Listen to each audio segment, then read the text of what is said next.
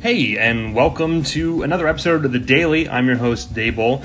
On Saturdays, I think what I want to do, I want to kind of do a little bit less focused on the Twitch and social media and all that kind of stuff, and I want to just do a little bit more fun, lighthearted, and get some involvement in from you guys. So if you want to have a question answered, like we'll be doing here, I'll probably do out a tweet, so feel free to tweet me and I'll reply back to that. Or also, if you're using the Anchor app, you can use the call-in feature to ask me a question, and I'll happily do that for you. Let's go ahead and jump into some of the questions that I got here on Twitter.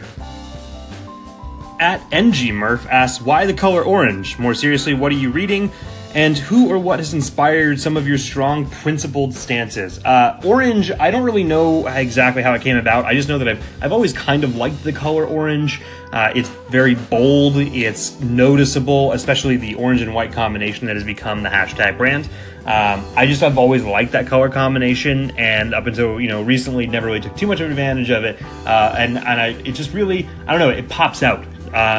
As for what I'm reading, I'm not reading anything. I couldn't tell you the last time I really sat down and read a book. Unfortunately, that just takes a lot of time. I think I want to start getting into audiobooks and give that another shot and try that again. As for what has inspired some of my strong, principled stances, I think a lot of that comes from my dad. My dad is very much a black and white, right and wrong kind of guy, and I don't agree with that fully. Obviously, I try to take more nuanced positions and look at things in a gray.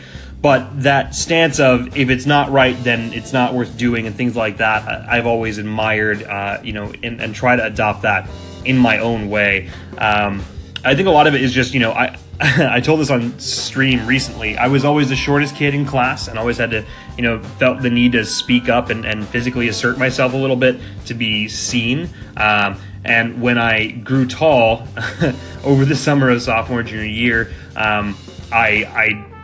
I never unlearned that behavior. So I've always been very much the kind that wants to make it very clear where I stand on things, wants to make my position very clear, and wanted to make sure that I was always heard when I felt something was very important. Again, I think a lot of it, does come from my dad, but also just some of my life circumstances that I don't want to bore everybody with. At I'm Halls with 2 Z's asks, what motivates you? This one's hard because it depends on what we're talking about. So, when it comes to doing this podcast, I just want an audio outlet. I think audio, and especially this 5-minute cap that Anchor kind of lightly enforces, is very interesting, and I like playing around with this medium. I've always liked podcasts just because it is very audio only. I can kind of listen to a podcast while maybe doing something else or on the commute and things like that, and I've just always enjoyed it, and I've always liked making them. When I had my old one in the past, the Daybol, where I talked to content creators.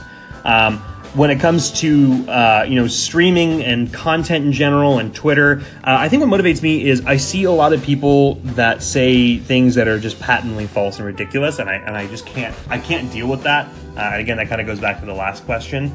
And I've always liked entertaining people. I've always liked making people laugh. I've always liked making people think.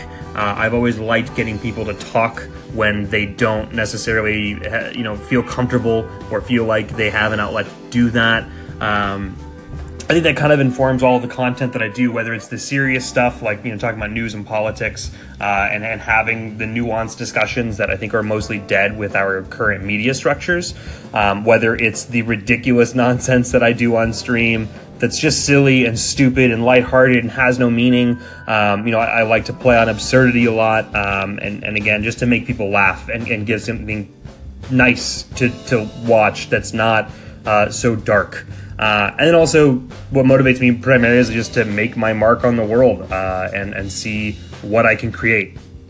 And finally, at DJ Truesayer asks, why are you so cool? I just can't fucking help it.